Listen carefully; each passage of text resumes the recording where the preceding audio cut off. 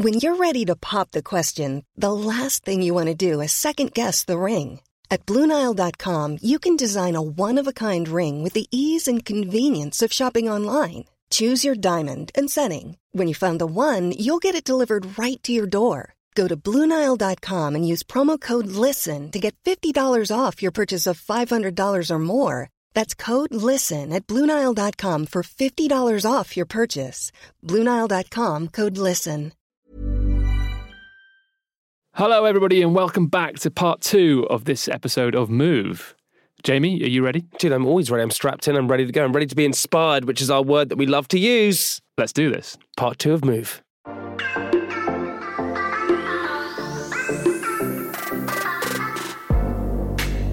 A lot of people are so scared to go and ask because they're scared of the rejection, right? They're scared of people saying, actually, no. But what is the worst thing people can say? They can say no, that's it, it's done, you move on, you try and find the next one. And people are so worried about other people's reactions, but in fact no one's ever going to react badly. As Ed said, we had a huge, everyone wanted to help. Ben, when we reached out to you to come on the podcast, you were grateful because everyone has a story, everyone wants to talk about the story, and everyone wants to help everyone else, because actually not only does it validate you as a person because you're helping other people, you feel good that you're helping someone else. So go out there, ask for help from everyone and try and push boundaries. Go and ask everyone to go and do it.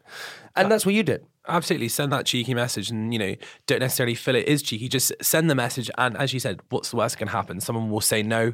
And then, as you said, there are plenty of people out there who will actually offer advice. So, reach out to multiple different people so that definitely at least one person will say yes to coffee. So everything was accelerated forward. And then what happened? So accelerated forward. So, the stage before going on Crowdcube. So Crowdcube's quite an interesting one. So a lot of investments that go on Crowdcube, you're always probably wondering, how do they get funded so quickly, right? And it's a bit of a, you have to do quite a lot of work before it actually officially goes live. So they basically said, look, unless you can have 20% of the money pre-raised, you can't actually go on Crowdcube. So I was going after £100,000, just like the guy in the year above me. So I thought, okay, well, how on earth am I supposed to find £20,000? And can I just ask you, did you pick £100,000 because the guy in the year above had done £100,000? Honestly, picked that exact number, and I also picked the exact same valuation as him. Really? Purely just because I was like, because he had done it. If he can do it, I can do it. Exactly. There was honestly nothing behind it, really. But do you know what's so funny? That everyone is just treading water, just going, especially at the beginning, you're going, well, I don't know what I'm doing. I'm just going to give it a go because someone else did it, right? 100%. Well, there is actually this thing in the UK which is really encouraging for UK startups called SEIS, which is Seed Enterprise Investment Scheme, which basically offers tax breaks for those who invest within companies. So it's actually up to £150,000.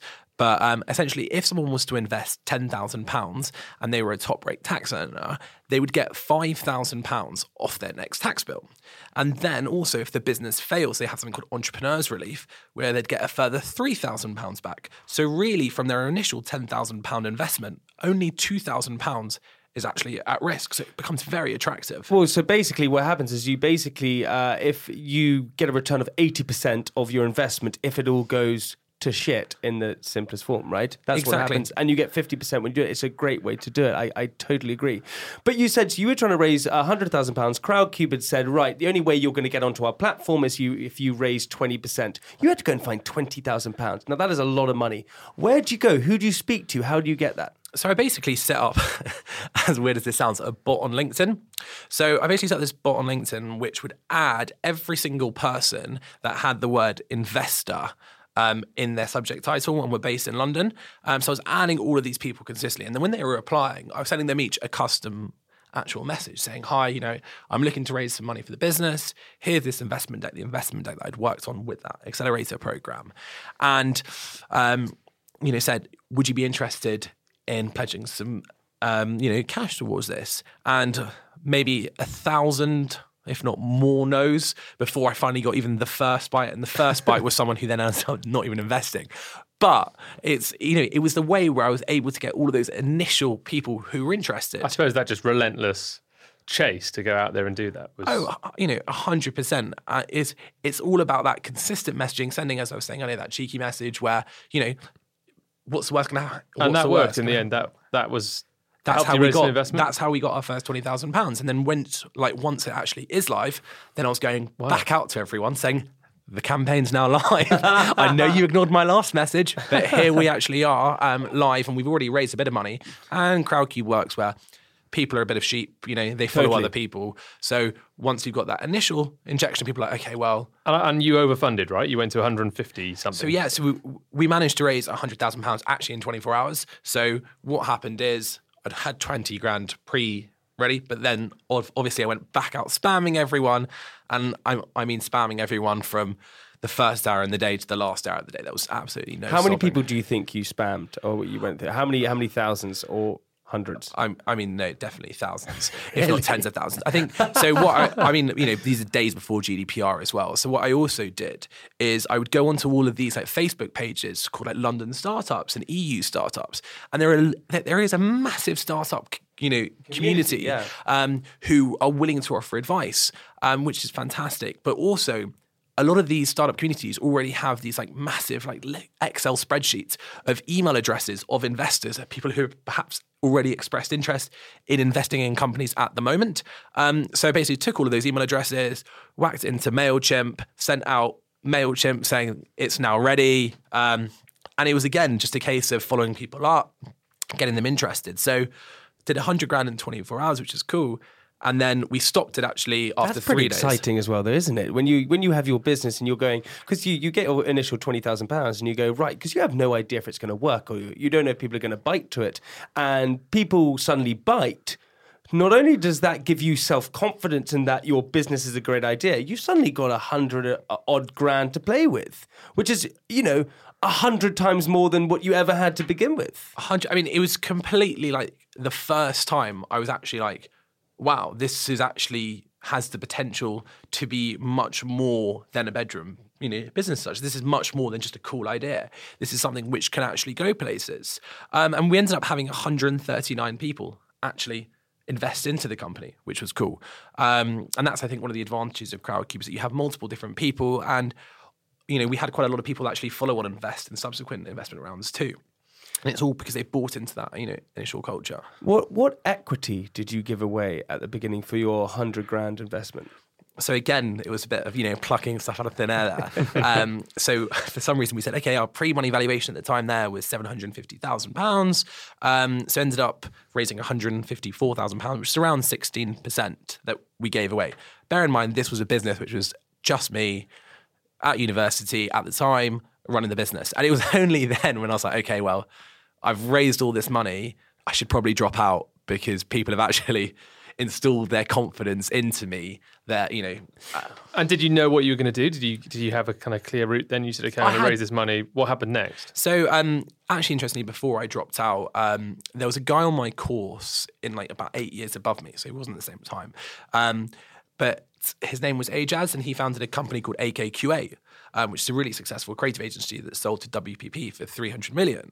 And I saw that and I was like, wow, really inspirational. So he has this very open policy with emails where he has his email address public, and he's like, if you ever want to send me a message, drop me a message. So obviously, got on that, sent him over an email and said, look, I've just raised this money off Crowdcube, thinking about dropping out. Do you think it's a good idea?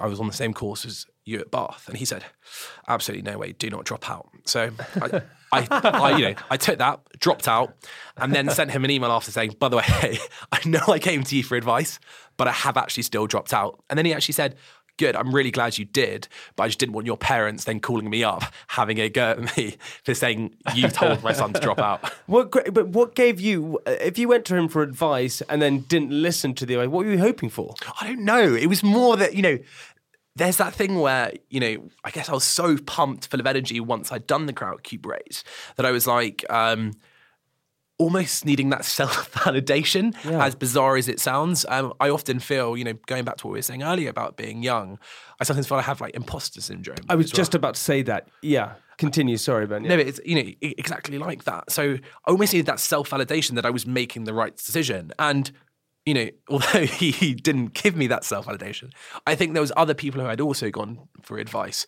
who were like, no, go on, you have to. And I also felt, as I said, the fact that 139 people had put their confidence in me meant I couldn't let them down. And I would have either been trying to do university half-heartedly while also doing the business half-heartedly. And quite honestly, probably both would have ended up failing. So it was much better to be committed to one idea and seeing how that goes. And do you fundamentally believe that you have to commit to one thing in order to make it work? Especially at the start, yes. And you have to be passionate about that one thing as well. Because if you try and deviate, or if you hit any roadblocks along the way, you will just give up, and it's very easy to give up as well. Totally. I want to go touch on that thing about starting it alone and the imposter syndrome, because how alone did you feel? Because something like the percentages are very high, 70%, or maybe that's women, but well over 50% of people have a co-founder when they start a business, and they do it together because the pressure, money, actually just having a companion is much easier. Did you feel alone when you started? Because I'm sure a lot of people listening will go, well, I'm starting a business, I feel very alone, I don't have a co-founder. Do I need to have a co-founder? What are your thoughts on that? 100%, if I'm honest. It was one of those very lonely states, but I was quite fortunate. One of my best friends has his own drone company. It's called Skyfly. And he, at the same time, had dropped out of King's to focus on his own drone business. So we actually worked in an office together and we're building up our businesses together. So it felt like we were co-founders in each other's businesses because we were consistently bouncing off ideas together. And I think without having him there, I would have probably given up because I didn't really have that necessary support at the start. And I think actually as the business started growing while working alongside him, and I really kept trying to bring him into the influencer world and tried to bring him along the journey, but he was like, no, mate, I'm trying to grow this one. I then realized actually I do need a co-founder. And that's when I brought on an actual co-founder, which I can go on to sort of mention. But I think that's interesting. Even if you don't have a co-founder, there's so many opportunities now with the co-working being so popular and this kind of thing, that to surround yourself with other people that are running a business. You don't just have to have a co-founder. And I think sometimes it can probably have a negative effect if you're desperately searching for that perfect co-founder, and not, if that's the thing that's holding you back from starting your business, then think about other ways to perhaps surround yourself with good people. It doesn't just have to be a co-founder. Totally. And then this is the big moment, so we sort of get onto, which I mentioned at the beginning, that in some ways we're slightly similar in our businesses, because I went to university. I had an idea to set up a sweet company. Really had no idea really what I was doing. Met Ed. Ed had a design company. We're the same age. Ed a little bit younger. I asked Ed to help me design sweets. Ed said, okay. Ed started designing it, and then became on board, and we became co-founders of Candy Kittens, and we built it together. And a lot of people have said, and we've realized, that our business wouldn't have worked without me, and it certainly wouldn't have worked without Ed. And that's why that sort of combination just perfectly comes together. And you're in a similar situation where you are the sort of person who drives it forward. And we always say this in talks, I'm on the outside scope. People know me as the founder of Candy Kittens. And in fact, probably I get all the praise because of it, because I'm the face of the business. But in fact, I'm the train. The person driving it is Ed and the team behind it. And that's what happens. And they don't always get all the praise. I suppose with you, Ben, at the same time, is that your co-founder is Casper Lee. Yep. And Casper Lee is one of the UK's biggest YouTubers, has 10 million subscribers on YouTube, over 5 million on Instagram.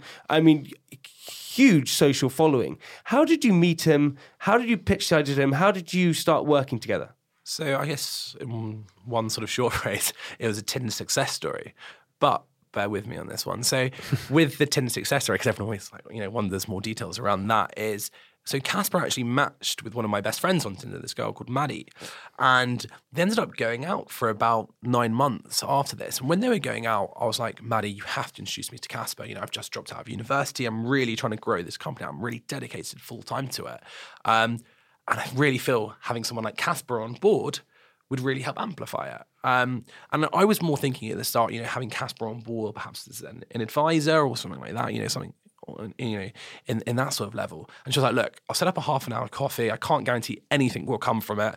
But I'm happy to do this. So she set up this half an hour coffee, and it ended up being about a 3-hour creative strategy session between Casper and I. And that was when I knew that he was really, the perfect fit for the co-founder for this business, because I myself really, really care about the advertisers in the business. I really care about, working out how they can get, the biggest return of investment from the money that they're putting into their ad spend.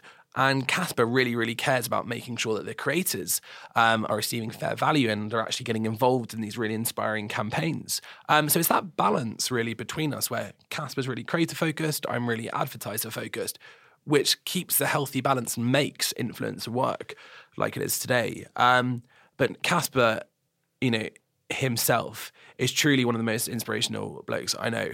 And he is very, very entrepreneurial minded. And YouTubers don't necessarily have the best name. A lot of them just see them as these sort of pranksters who just make videos in his room.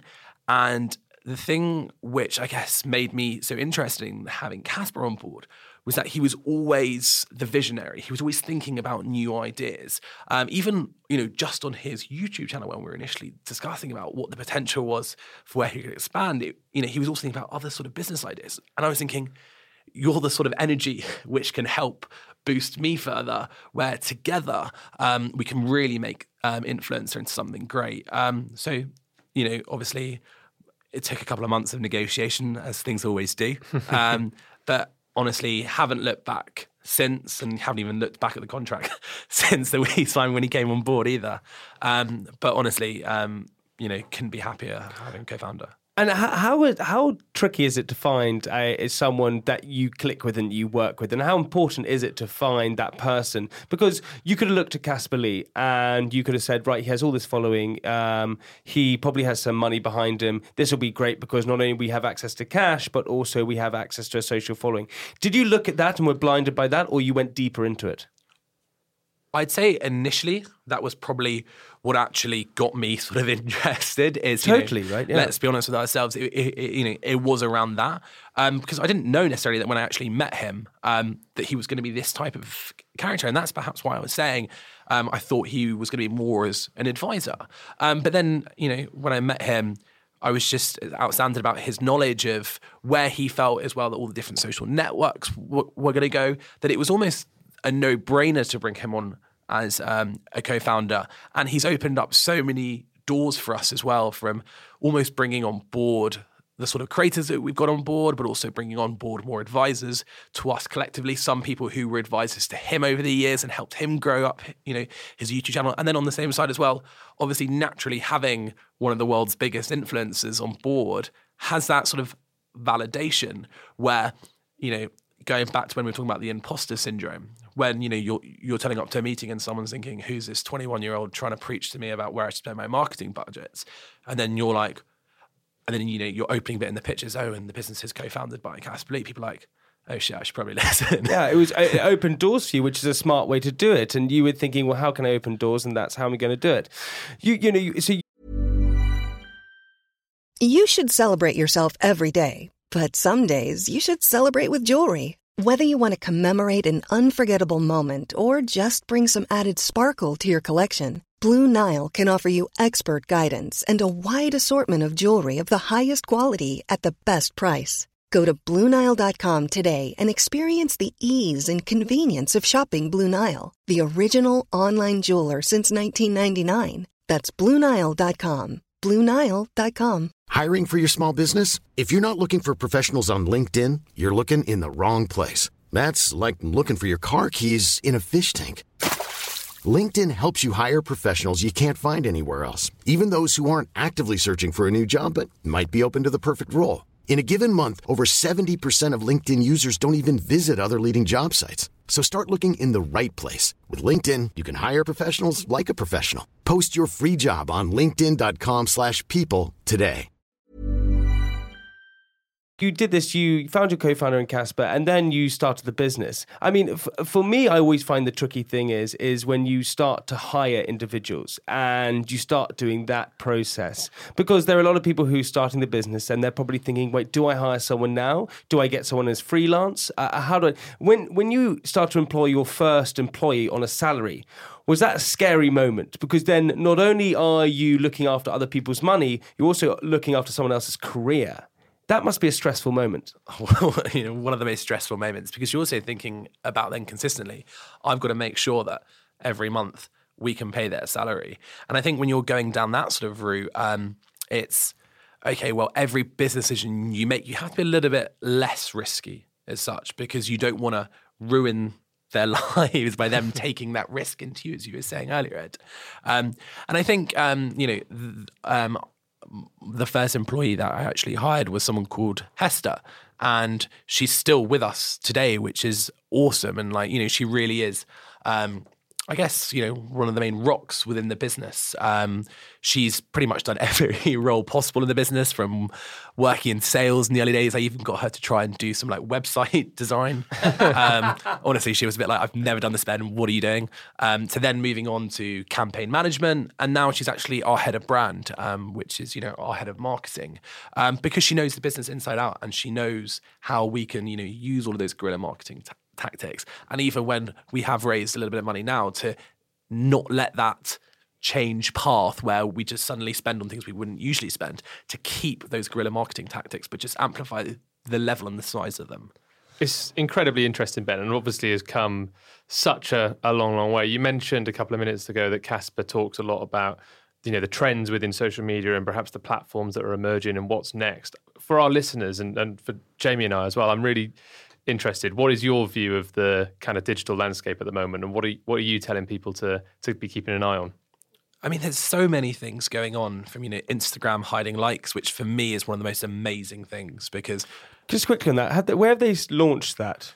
So they've recently just launched it in the States now as well, but they were testing it in areas like Australia first. But the reason why it's so amazing for me is because likes are a bit of a bullshit metric, right? They don't really mean anything. Whereas what we always say as well when we're looking at creators is look at the deeper engagement metrics, look at the things which actually matter, the things like the saves, the shares, the clicks that people obtain from their stories. And that's from a marketing perspective. But even from just a creator posting organic content, likes shouldn't necessarily matter, because it's creating a lot of mental health issues on social media, which for us especially influence something which we take really, really seriously. So we consistently work with a charity called Young Minds. I'm not sure if you guys are familiar with Young Minds. But I've worked with them many times. They do a fantastic job with supporting young people who have mental health issues. And, any way which we can help reduce the number of people suffering from mental health, then we always try and do. So we do regular events with them where we get influencers opening up and talking about their experiences, because it is really important to talk, and that's how you can encourage others to talk. And then we've even done video series actually, where we've got influencers to actually amplify it through their own networks and then be honest and open about it. Very good. Yeah, no, I think that's amazing. So I think it's great how Instagram are doing that as well. They're hiding likes, because of course what happens is you then become obsessed with that validation of being liked all the time. It's interesting. So with you guys, you started to build the business, you employed one person, and then how many employees do you have now? That's a good question. It's over 40. I know That's amazing. 40 people in how many years? 3 years? Yeah, so 3 years since we've properly started growing it. And we're opening up an office in New York in January. We've also just opened up an office in Kiev. That doesn't include the 40. But Kiev's more of our development hub as such. But New York's really, really exciting, because it's just, a fresh market to us where we're already working with clients and creators out there. But it's great opportunity for a lot of the UK staff as well to be going over and, I guess, exposing them to what the market is out there, because a lot of these staff members, and one stat I'm really proud of is we've only ever had one person quit Influencer. Anyone else has parted ways, should we say? But the one employee who's actually quit, she's actually subsequently just asked for a job. So it's a good precedent of the culture that we've created internally. But for me, this whole point was around a lot of people have joined us on a journey where at the start of the journey, Influencer perhaps wasn't reaching the levels which it currently is now. And they took that gamble on us. And it's important, for one of my biggest values is around loyalty. So it's important that as the business scales up, you remain loyal to those who are loyal to you at the start. Mm-hmm. So what I was saying about New York was, if that, a lot of your UK staff, as you're expanding, want to explore the US as an opportunity, you should give them that confidence. Where if they say it, they can do it. Well, you gave them the confidence in the That's the a UK. great way to. So, how important do you think creating a positive culture in a workplace is? Probably one of the most important things, and it's one of the things which we've recently fleshed out much more, and it's something which I wish we'd actually fleshed out even further at the start, because as a business, and this is something which people should really, really consider, is it's much cheaper to retain staff than it is to consistently find new staff. So it's really important to invest into your current staff, and whether that's just promoting, a fun culture, which could be, something like, a work hard, play hard attitude, where you're allowing people the time off if they are working considerably hard and, getting big deals in. But also from that same note, it's not necessarily make them feel like it's actually work. So, we have certain core values and influence, one of which is, break boundaries together, which is all about that internally. What we're doing is everything's, that team mentality. We're all going for that same goal.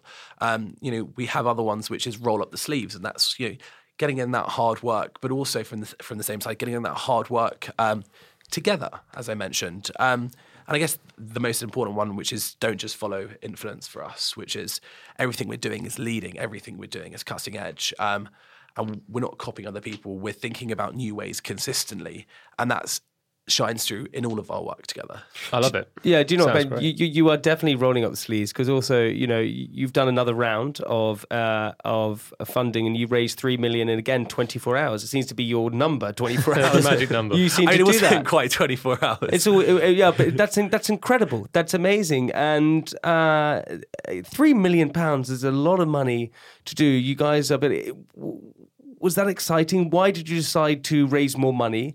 To someone out there who is perhaps thinking about raising money, again, what point do you think you need more cash? So Were you running out of cash? Did you need more cash? Yeah, it's really interesting. So we were actually making a profit before we went for this investment round.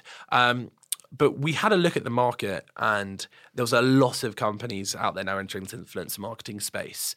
And we basically took the view that there was a lot of companies scaling up and spending a lot of money to create noise, hiring, more and more people. And I think there'll be only a few winners within the influencer marketing space. So what we basically took the decision was, let's raise some more capital, because we've done very well to sustain to where we are. But one of the key parts to our business is our technology. So it's our technology mixed with our creative strategy, I'd say. And we have a lot of visionaries within the company. So as I mentioned about Caspi's got a lot of ideas. So I wouldn't want necessarily that our speed of getting stuff out in our tech to not be there, where ideas which, we feel can influence the industry wouldn't come to the market quick enough because we didn't have a big enough tech team. So that's why we actually went for the investment. And it was also attached to, obviously, opening offices abroad to help, again, broaden our horizons. But the purpose, of raising money is, it's something where, some companies do it because they run out of cash and they need to, but it's also thinking about why, because equity is one of the most important things. So just on the running out of money, cash flow can be something which is, a really difficult thing in a lot of businesses. But there's also important things to think about around, are there other solutions than just raising money? So there's a great company out there which we used called FastPay. And this is just sort of an advice bit. But FastPay helps with people who have a lot of invoices which just aren't getting paid by clients, because what you're seeing is you're bringing in the deals, but yet your bank balance is just going down and down and down. And then you're thinking, but on paper, it's going up and up and up. So there are businesses out there such as FastPay, which can help people get the money directly from FastPay, almost like as, I guess, a factoring loan. It's like a loan, right? Yeah. It's essentially, but it means that they don't have to actually raise capital as a business, because, as I said, cash flow can be one of the biggest headaches for any entrepreneur, when you're suddenly thinking, as I was saying, your cash balance is going down and down and down, but on paper it's actually technically going up and up and up, but the clients haven't paid. So relieve that stress as such by thinking about that as a solution, and not just thinking, okay, I have to raise more money, because that could be a common misconception. And then attached to what I was saying about not giving too much equity, away. There's two bits to this. So my uncle's a venture capitalist, and he would always say to me, don't give any equity away, especially not to venture capitalists. Equity is the most important thing to hold on to. And I would certainly agree in part. But also from the same note, I've given equity away to, advisors, to other people in the business, and I certainly haven't looked back at all. Because sometimes, you don't want to give cash to someone because ultimately that can, again, worsen off your actual cash flow. But also, if you're giving equity to someone and they take equity as their form of payment to get involved in the business, you know that they're going to be much more committed to actually the future success, because ultimately they're only going to ever make money if that equity becomes worth something more than when they're actually given it. So I do think equity is something which you can be giving out to people as long as you have A, the right agreements in place, and B, you make sure what you want to get back for that equity. No, Ben, it's a fascinating story. I just want to ask sort of one of the last questions, and it's, what piece of advice have you lived by, and you've gone by? Because there are lots of things that I've gone by, Ed's gone by. What have you live by? Because you're passionate, you're driven, you are innovative, and you know what you want, and you understand what success is, right? You understand that you have a purpose and you do it every single day. But what kind of sort of motto, I suppose, or philosophy do you live by? I guess, one of the main ones is don't be afraid to make mistakes. And I think, as cliche as that sounds, and you're consistently told it in school, you consistently told it by your parents, but I think it's so important to make mistakes because that's how you actually develop and learn.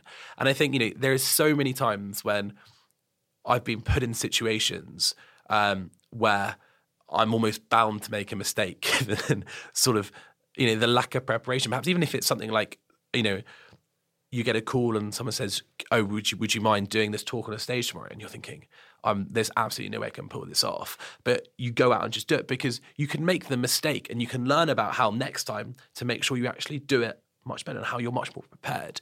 So I'd say, as a word of advice, don't be afraid to make mistakes. And that also stems on to what we were talking about earlier in terms of, sending those cheeky messages out to people to ask for advice, because ultimately, what's worst that can happen? You can rebuild from that. It's totally true. I think stand-up comics are that the best form of that. Stand-up comics go and try material on different nights just to see if it works or not, and sometimes it fails, sometimes it's a success. But be a stand-up comic. Go and try your material. If it fails, it doesn't matter. You can try something else. Learn from your mistakes. Ben, incredible. Love that. Amazing story, Ben. Thank you so much. And so much amazing advice out there. There's lots of little nuggets in what you've just told us. I'm sure people will be listening back to this for a long time to come. Thank you so much. And just before we finish, I want to ask you a question that we ask every guest before they leave us. If you were to start a new business tomorrow, something completely different, putting you on the spot a little bit here perhaps, but if you were going to start something completely new tomorrow, what would it be and why? So I think, currently right now, Influence is a B2B business. I'm selling to other businesses, but I'm really, really interested in the B2C space. There's probably a big gap in the market in the vegan sweets. No, I'm joking. I'm joking. But in terms of a B2C market, I think it would be something really interesting too. And I think, we've worked with clients such as the Boohoo's of the world, the Pretty Little Things of the world.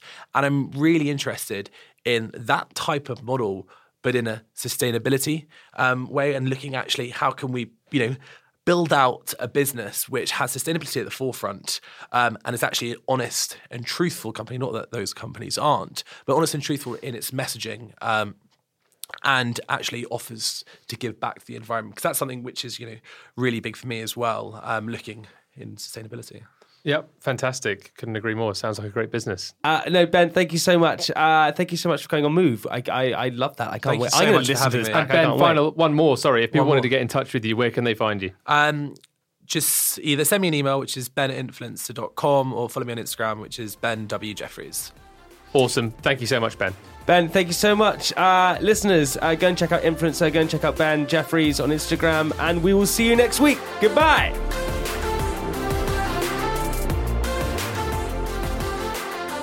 Ed, do you know what? When I was a kid, I remember being about 5, 6 years old. I remember my parents used to put on this French TV show called Musi. It was about this guy eating clocks. It's like a French cartoon. I used to sit there with my brothers and sisters, and I used to be frustrated because I was like, I don't want to be a child. I don't want to be watching this. I want to grow up. I want to be there quickly. I feel like Ben's the same thing. 19 years old, Bath University, studying a good degree, and he thought, I don't want to do this. I'm going to change it. I'm going to go and start a business I have not that much experience with, not that much experience in the world, and he went and did it. That courage is what I admire in young businessmen. Absolutely. I mean, I'm sat here now feeling pretty old after all of that. We have done okay. We've been out there and we've done it ourselves. Sure. Followed a fairly similar path to Ben, actually, in some ways. But what he's achieving for his age, I mean, I know he said that he doesn't want people to reference it like that, but you just can't help it. He really has gone out there and built an incredible business, but it's made that much more incredible when you do consider that he's done that at the age he has. But also, you know, he being 19 years old, he wanted the validation to know that he was making the right decision. So he emailed the guy, as he says in the podcast, he emailed him and the guy said, no, listen, don't quit university, keep on. But he still went and did it. He still stuck to his guns, even though he wanted that little bit of validation. He didn't follow what people say. Well, I think sometimes you've got to ask people for their advice, but you've also got to know what's true in yourself. And you have to go for that sometimes no matter what. Exactly. Basically, what I'm trying to say is just follow your gut. Your gut is normally right. People may say different things, everyone has an opinion, but at the end of the day, follow your gut. Absolutely. And what's the worst that can happen if it goes wrong? You start again. So absolutely love that. Loads of practical tips, I think, to take away from that today. Thank you so much, Ben. Thank you so much for listening. Honestly, it really does mean a huge amount. And we also hope today's podcast has inspired you to move towards your dream or passion. Now, if you like the podcast, please subscribe and leave us a comment. And if you'd like to get in touch, please email us at move@moveclub.co.uk or follow us on Instagram @moveclub. Until next time, this is Move.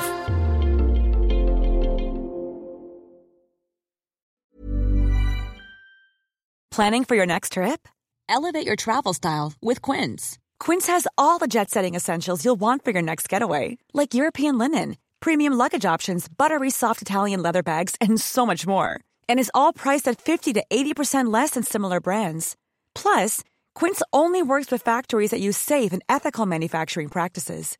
Pack your bags with high-quality essentials you'll be wearing for vacations to come with Quince. Go to quince.com/pack for free shipping and 365-day returns.